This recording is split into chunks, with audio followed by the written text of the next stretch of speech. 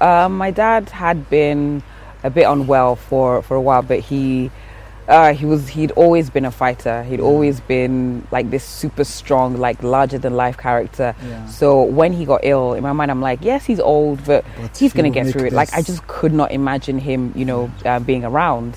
And I'm just grateful that he obviously he wasn't around for my second son, but he did meet my first son, and I do have some clips and video clips and pictures of him playing with my son, and that's always like a great comfort. But it was, I think losing the baby before kind of toughened me up. So I just kind of, at some point I could see it coming. So I did start to prepare myself, even though I was a bit in denial as well.